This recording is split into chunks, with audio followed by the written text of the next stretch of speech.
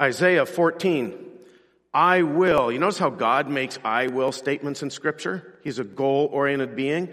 So is Lucifer. And really we should call him Hillel. Lucifer doesn't show up in your Hebrew. Lucifer is a Latin word, and Hillel is his Hebrew word, the bright one, the brightest of all creation. I will make myself like the Most High.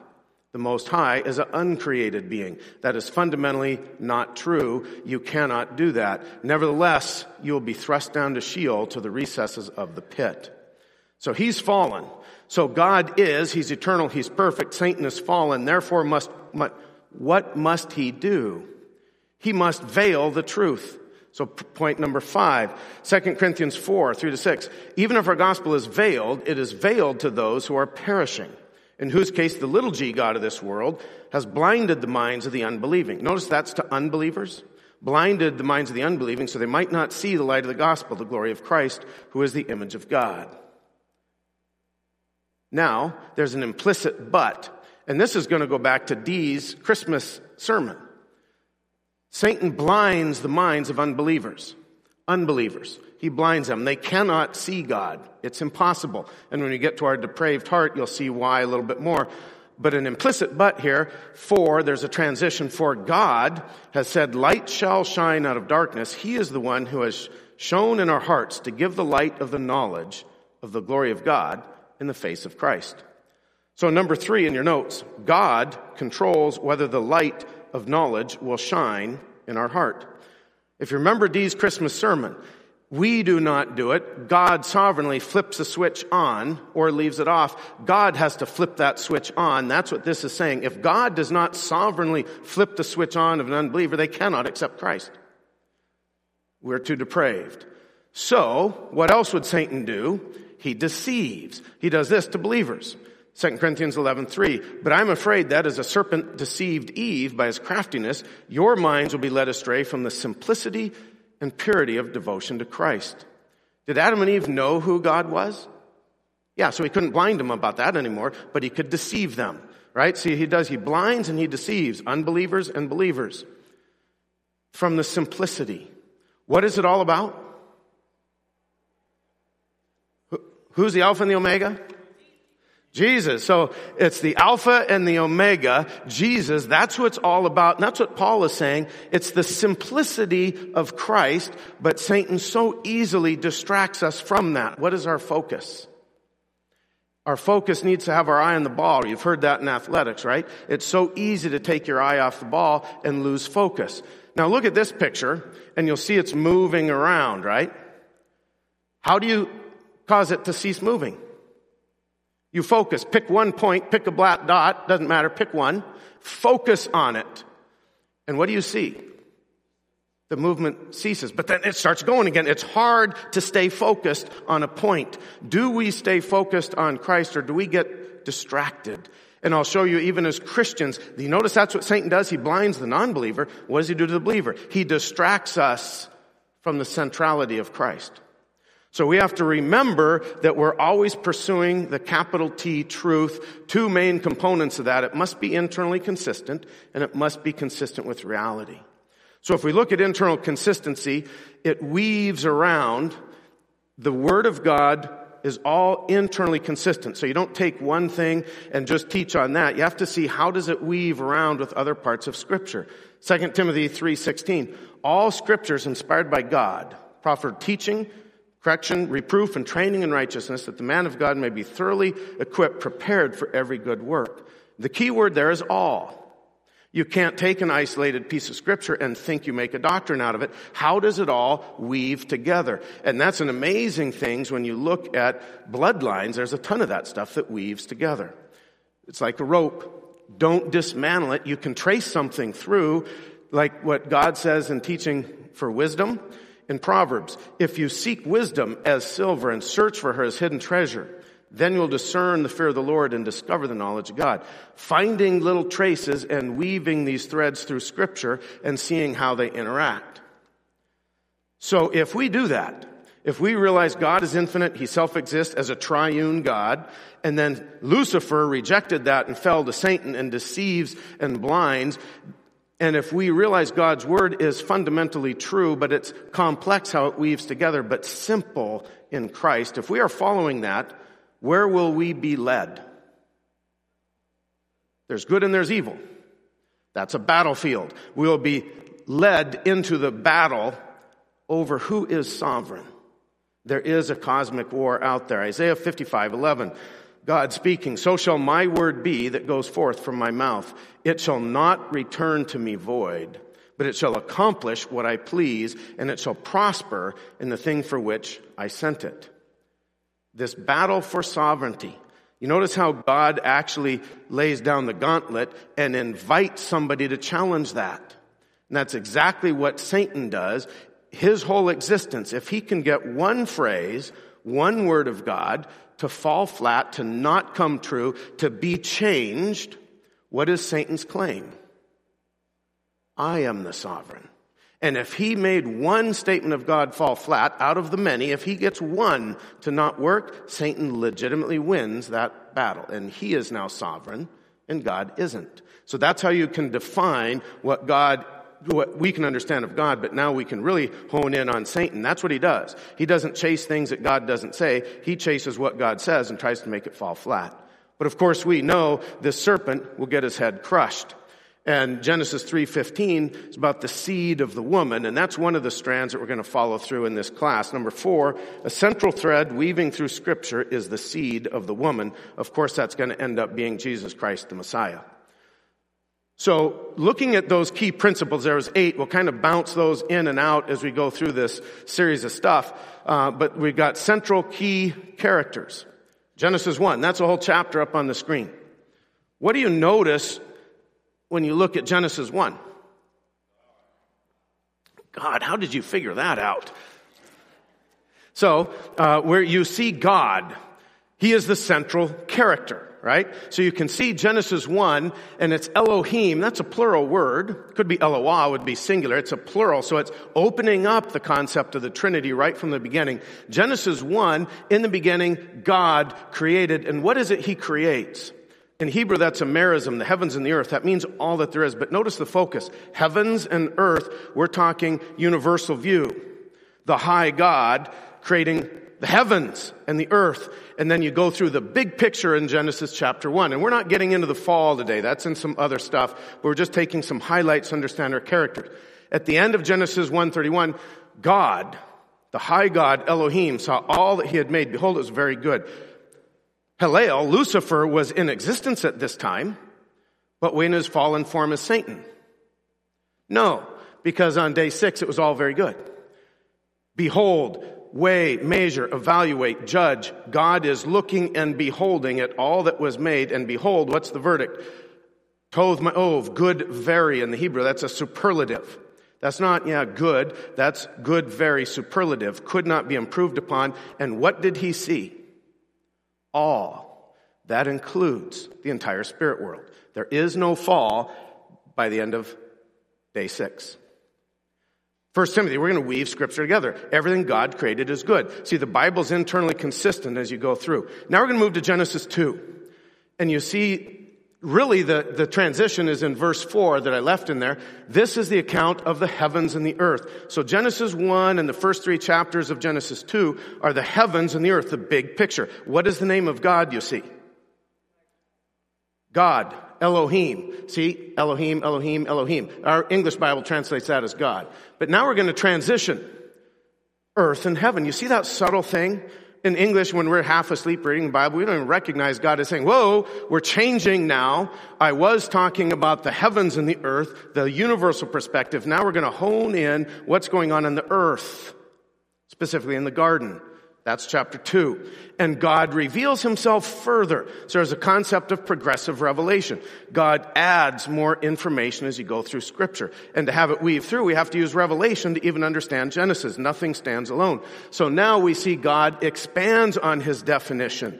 The Lord God, Lord God, Lord God. You notice all the way through the rest of the chapter. Who's that guy? That is Yahweh Elohim.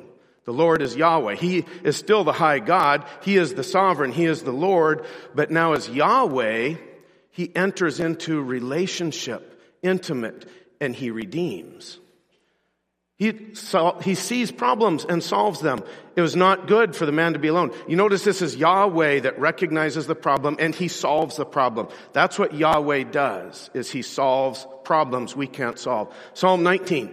This is a great psalm talking about God. Notice the beginning, it's about Elohim. The heavens declare the glory of God. Different translations will say it differently. That is Elohim. That is the high God. You look at the heavens and study them. You look at the universe. You look at any ecosystem and you realize there must be a creator.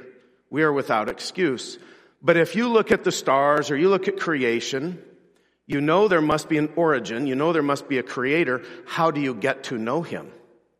That is Elohim. He is the high God. But now notice Psalm 19 moves into Yahweh Elohim, the Lord, Yahweh, Yahweh, Yahweh. Look at how different and personal this is now. He restores the soul. He rejoices the heart. He transforms. He makes wise people who used to be simple. He enlightens the eyes. And he is what? That requires a bloodline. Yahweh is our Redeemer, intimate, personal, problem solving. How do we redeem ourselves? We can't. Elohim is not our Redeemer. Yahweh is. Even though they're one and the same, they take different roles. He is intimate, problem solving. Number 5, Yahweh is a covenant making, problem solving God of intimate relationship and transformation. You can also put he is our Redeemer. You can also put Yahweh is the Son of Man. Satan and his demons will acknowledge Jesus as the Son of God. They never call him the Son of Man. The Son of Man is the Redeemer that requires a bloodline. Difference. Okay, character number 2. So we know God, and of course he's a Trinity, Father, Son, Holy Spirit. But now there's this other dude, Hillel in his perfection, Lucifer we could call him, but then he falls and becomes what we call now Satan. Isaiah 14, his I will statements, there's 5 of them. I will ascend to heaven. I will raise my throne above the stars of God. I will sit on the mount of assembly in the recesses of the north. I will ascend above the heights of the clouds. I will make myself, that's evolution right there. I won't take what God made me. I will make myself more than I was created. I will make myself like the Most High. How did he proclaim that? Anyone know? Well, he does. He can generate music within himself, the tabrets and pipes, which is a fascinating thing. How did he proclaim this in this passage? But God is speaking here, but you said in your heart. The mouth speaks out of that which fills the heart. He hadn't even verbalized this yet. It didn't get broadcast. It was in him. Bang! And it is seen by the Spirit of God. You can't hide your thoughts in your heart. And you read in Ezekiel, he was perfect in all his ways until iniquity was found in him. So after day 6, he was still fine. But at some point here, he now wants more. And bang, before he even says it, judgment is rendered. Nevertheless, you'll be thrust down to Sheol, to the recesses of the pit. So the fall of Satan is a thing that happens over thousands of years. We're not done with it yet. Same with our transformation. When we get to the sons of God, we'll understand that more going the other way. So he is fallen.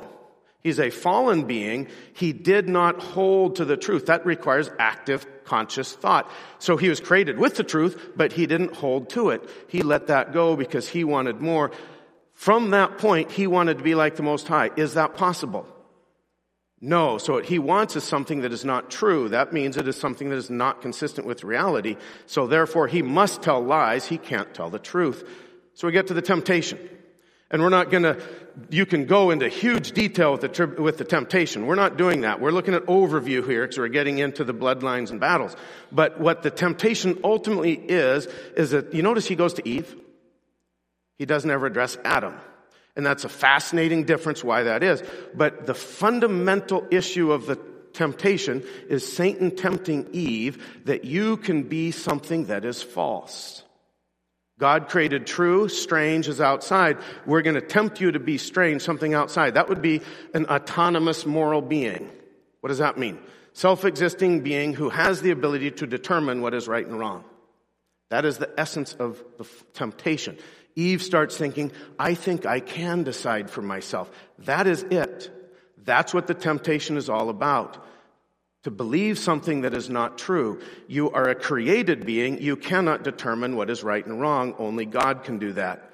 Again, now we go to Genesis 3. So we're just looking at big picture. And all we're doing is look at the names of God here. So now the serpent, character number 2, really. You got the Trinity. Now character number 2, the serpent enters in. And we know, of course, that Satan dealing with the serpent. But look at the name of God that he uses in Genesis 3. Elohim. He will not call him Lord. He is simply God. He knows that he is Elohim, high God, but he talks to Eve about God, Elohim, not Yahweh, intimate personal relationship, but only out there. And Eve does not call him Yahweh. Eve calls him Elohim, distant.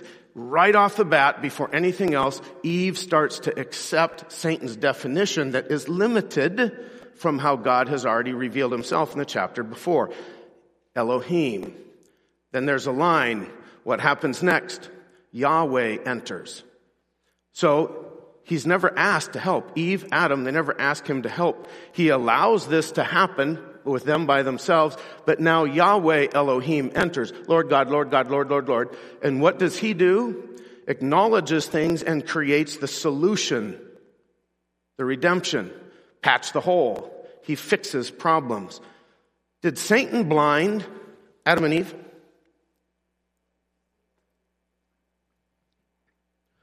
Or did he deceive them? How do you blind? They already saw, they knew who Yahweh was. They knew the Lord God in the garden. He can't blind someone who already knows. Therefore, he's deceiving, and that's what he does. He never deceives Adam, though. Deceives Eve. Question would be, if you ask why, it's a great question. You ask why? You notice how your 2, 3, 4-year-olds are created by God to ask that question? And we say, shut up, you idiot. Because we haven't studied enough. We should say, that's a great question. I don't know the answer. Let's study it together. Because why? You end up with a self-existing creator God whose character is good. Even in mathematics. That's a fascinating concept for us to wrestle with. So here's a question. Why would a good and sovereign God create evil? Have you ever wrestled with that? The world wrestles with that. We're not spending our whole time talking about this. We're just taking a segment of it. Did God create evil? No, Genesis 1:31, all was very good. God created only good. He allowed evil. Yes, it was part of his plan, but he did not create it. It came of its own free will. So he didn't create evil. He created perfect. How about a good and sovereign God? Why would he allow evil? And the answer, go ahead.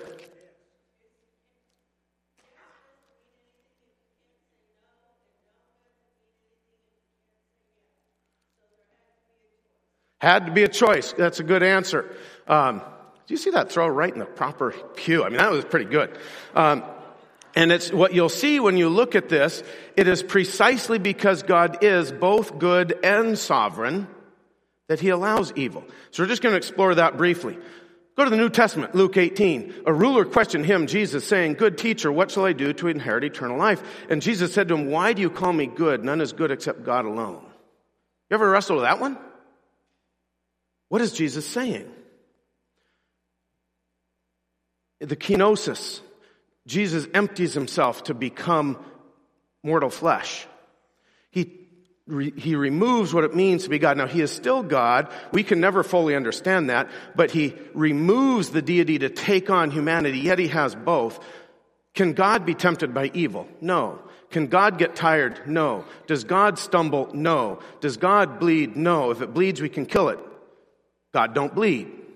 He cannot be tempted by evil. Does Jesus get tired? Yes. Does he fall down to the cross? Yes. Does he bleed? Yes. Is he anemic? Yes. Does he die? Yes. Can he be tempted? Yes. Theoretically, it is possible for Jesus to fail. Hebrews talks about that in depth. That is how he is a legitimate high priest, because he endured all of the temptation to the point of sweating blood, but passed. And the Holy Spirit takes him out into the desert to be tempted. It's to bring the battle to Satan and demonstrate this guy can win. No human being can do that, but Jesus can. But as a human, I'm not saying he did sin. I'm saying it's theoretically possible that he could sin. So he's not good as the Father is because you can't even tempt the Father.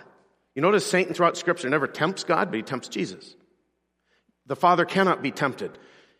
Without disrobing, Jesus can't be, but when he does and takes on humanity, he can, but he sails through it. Only then can you crush. So the serpent he is not evil. Satan himself is not evil or death. It is a bigger abstract concept. Those are manifestations of evil. And we'll see in a minute how death is bigger than Satan himself. But evil will always be a theoretical. And when we look at the sons of God and eternity, evil will not be theoretically possible in the eternal state. But on this planet, it will be until this planet is destroyed. You will always have a theoretical. What could have God done? He could have done this. He could have done that. There's all sorts of theoreticals. You let it manifest, then you can squash it. When it's theoretical, you can't kill a theoretical concept. The seed of the woman, the Alpha, the Omega, Jesus Christ is the one who ends up doing this. And he will rule and reign. He's not doing that now. Satan is the little g god of this world. But 1,000-year kingdom will come. And then you will go into the eternal state. That is not the eternal state. In the kingdom, you have tons of prophecies in the Old Testament. Here's one, Psalm chapter 2. Why are the nations in an uproar and the peoples devising a vain thing? The context here is this is the millennial kingdom they're talking about. Not all the people want Christ to rule over them. The kings of the earth take their stand and the rulers take counsel together against the Lord and his anointed, which is Christ, saying, let us tear their fetters apart. They won't control us. They're not going to rule under us. Let's cast away their cords. 4 times it says Jesus will rule with a rod of iron. It will be perfect, but it will be strict. People don't like that. It goes on.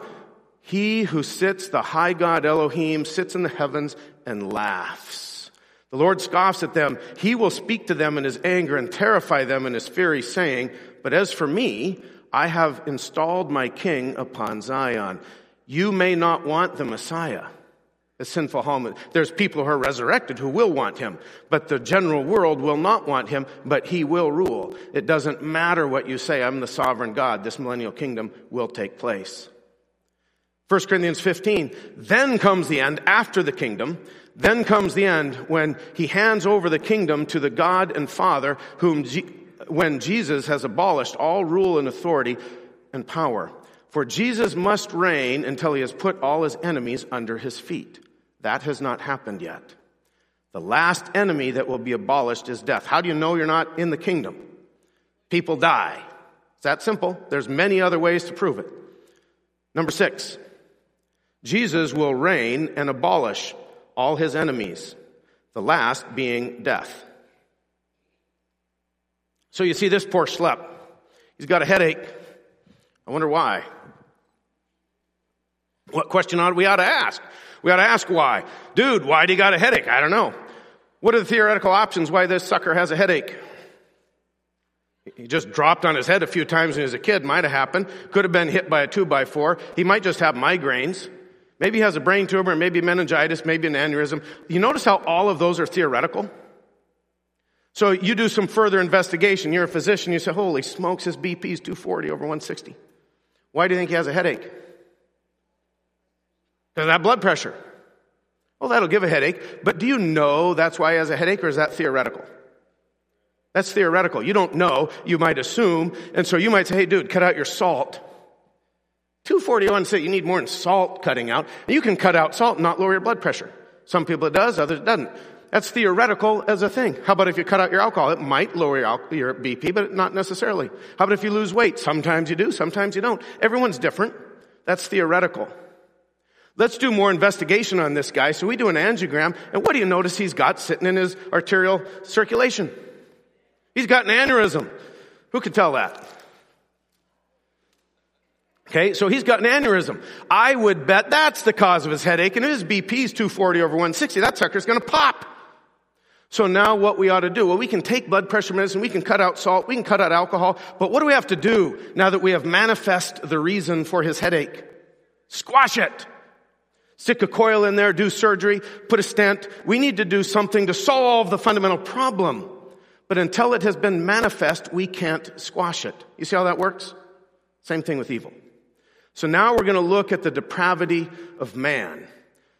The fall, Adam and Eve, they sent out of the garden. So in depravity now, God makes it simple.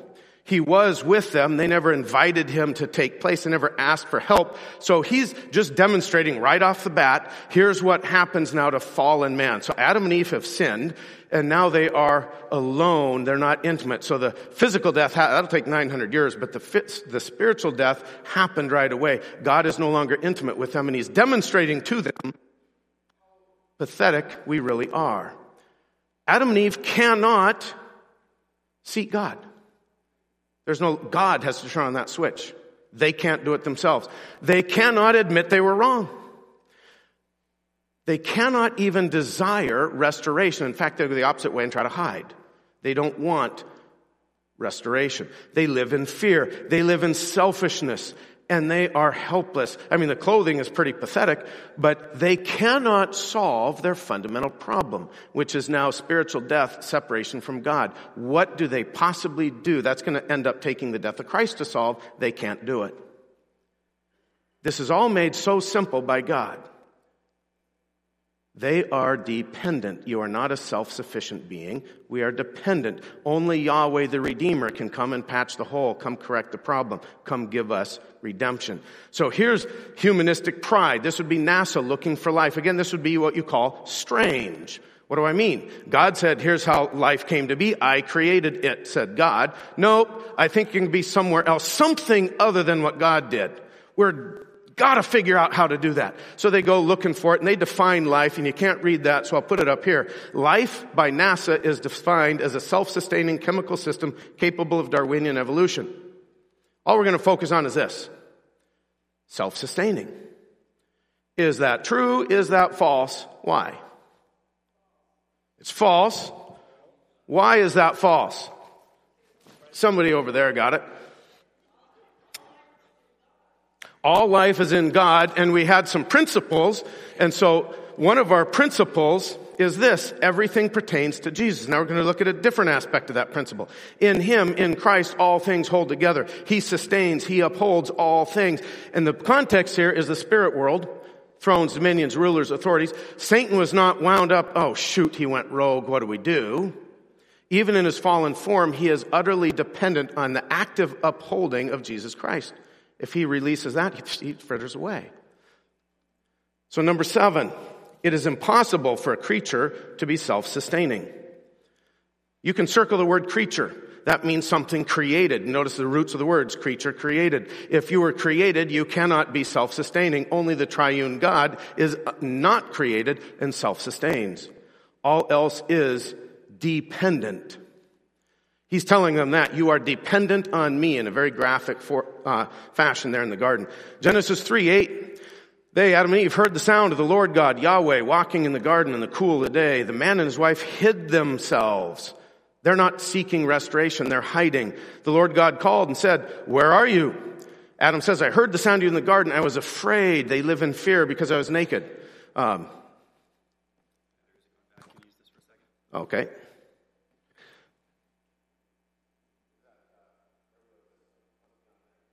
Hello? So they're afraid, so they're living in fear. And so he said, you can just undo it probably. Who told you were naked? Have you eaten from that one tree? There's only one restriction I gave you. Have you eaten from that? The man said, well, the woman. You notice they can't accept responsibility. The woman you put here, and of course he actually blames God, that you put here caused me, but they cannot accept responsibility for their sin. God says to the woman, okay, how about you? And she said, the serpent. So the serpent did it. They're all blaming. Nobody can take responsibility. So nobody takes responsibility because they cannot. Now they're sinful and depraved. What question did God ask the serpent? Nothing. There is no redemption for the serpent. It's never offered. Angels do not exist within the bloodline of Adam, and the death of Christ only pertains to those related by blood to Adam. There is never redemption for any angel. So Jesus, God, doesn't even bother asking Satan because of whatever lie it's irrelevant anyway. because he can't be redeemed. But he's giving an opportunity for redemption, showing them, without me flipping the switch, you can't even say, oh, I'm sorry. You notice how David sinned, and when he's confronted, oh, I'm sorry. That's because this is after the fall now, and God can flip that switch for him. But we can't do that with our own sinful heart. Therefore, just as one man sinned into the world, and death through sin, so death has spread to all men, because all have sinned. Number 8, death entered the world through the sin of Adam. Not Eve, not Satan. Satan brought evil. Adam brought death. Romans 3, quoting the Old Testament, as it is written, there is none righteous, not even one. There is none who understands. No one who seeks God. Not me, not you. All have turned aside. Together they have become useless. There is no one who does good. Not even one. Quoting Old Testament, Psalm 53 and 14. This is showing us our depravity. Notice how Genesis interweaves with the New Testament. How about Genesis and our depravity? Let's go to Genesis 6, right before the flood. The Lord saw that the wickedness of man was great on the earth. Every intent of the thoughts of his heart was only evil continually. And God was sorry he made man. This word in the Hebrew for intent, yaser, the intent of the thoughts of our heart. What does that mean? You can go back to Genesis 2. There's a cognate, a related word to that, yasar, formed. God formed man from the dust. He's forming something, and that becomes man. So that's the same, it's a cognate of that, a related word. The formation of our thoughts, the imaginations or the thoughts, the formation of that. How many of them? Every one of them are, and where do they come from? The heart are only evil. Every one of the thoughts at the very formative level, not a high up thought, but before you even develop the thought, it hasn't even fully formed yet, is only evil. Jeremiah echoes that, 17:9. The heart is more deceitful than all else and is desperately sick. Who can understand it? And so we've talked about this a lot, but it's fascinating to me to understand the Hebrews knew that the heart was the seat of your intellect. They wouldn't say, I love you with all my heart. They would say, I love you with all of my bowels. Perhaps the kidney. We're going to deal with that one later, but it's very logical to sacrifice animals all the time and connect emotions to the kidney. That might surprise you. We'll do that later. But the heart is the seat of intellect. The bowels is the seat of emotion. Now we see when God renders judgment, every intent, every formation at the very base level of starting to form a thought is only evil continually. That is depravity. You have to kill that heart of stone and make a new heart of flesh. It won't happen until you're resurrected. Number 9, our human heart is depraved. Without God, it can only form evil thoughts. So we want to look at Scripture, interpreting and interweaving with Scripture. James 1, do not be deceived. That means most believers will what? Be deceived about what comes next. Because what does Satan do to believers? He deceives them. Every good thing given and every perfect gift is where? Not from your heart, but from above, coming down from the Father of lights. I put this in a sermon a couple months ago, but where does it come from? Above. We ask the question, when you die tonight, where do you go? And we intuitively say, well, I'd go to heaven. Why? Because I accepted God. No. Because He flipped the light. Let me connect the dots. So I chose Him with my free will. Free will is subordinate to God's sovereignty. In the exercise of His will, the Hebrew there, the exercise of His will is put that way to emphasize it wasn't you, but it's the sovereign will of God that allows you to even see the light. John 6:65, Jesus said, no one can come to me unless the Father has enabled him. So now we go to our last segment, judgment. Did the serpent win? I mean, after all, he got Adam and Eve to reject God. He deceived Eve. Adam willfully rejects God and chooses the serpent. He should win. But what triumphs over the judgment? Oh, Yahweh is a God of mercy. Death, the spiritual death happened immediately, but the physical death is going to take 900 years. And we're going to see how they come back to God. But number 1, God is sovereign. He has a plan. What was His plan? To develop a bride for His Son. If Satan wins at the beginning, how do you develop a perfect bride? God had this all planned out. Nothing took Him by surprise. Satan didn't win. Genesis 3:14-15. The Lord God said to the serpent, just focus here, on your belly you will go, and dust you will eat all the days of your life. God, I will put enmity between you and the woman, between your seed and her seed. He'll bruise you on the head, you'll bruise him on the heel. We'll develop that more on, but here's what we're going to look at. God, the sovereign one, says, I will. That means it will happen. What is it he's going to do? I will put enmity. And you notice this isn't with Adam. This is between the serpent and Eve. Who was the emotional leader? It was Eve. Who did Satan tempt? It was Eve. Adam made a logical decision. He listened to the voice of his wife, but that could not have been a logical statement. It had to be an emotional one. And now that you have emotion in the heart of Eve, hatred now towards the serpent, who put it there? God. God will sovereignly not allow you to choose the serpent. That is an amazing act of God to pivot from the serpent back to him. And then Eve must get Adam to do it. 10. God sovereignly put enmity between Satan and the woman. You can look at these commands and statements when you start parsing them, picking them apart. It's amazing what you come up with. And who is this again? What character? Yahweh Elohim, who is patching the holes, allowing redemption. Look at the book of Esther. And you have King Xerxes through Naaman, Haman here. I forgot the leper guy. Haman is here in Esther. Haman comes in. The king said, what's to be done for the man whom the king desires to honor? Haman said, well, who would the king want to honor more than me? And of course, the king's talking about Mordecai the Jew, and Haman was going to kill all the Jews. And you see God puts enmity now when you just read this. He's sovereign. Even though he's not spoken, he puts enmity between Haman and Xerxes. And Haman is destroyed. That's kind of what God does here with the serpent. He sovereignly puts enmity between serpent and the woman. Now, Satan is always wanting to veil the truth, but this principle, what does God do? He is shown in our hearts to give the light. God flips on the switch. He can also flip off that switch. I will not allow you to be wanting that guy. That's an amazing statement by God. Where is it? What part of our body? It's in the heart. There we go. He works in the heart. That's where this is, which is fundamentally depraved. Only he can turn it light.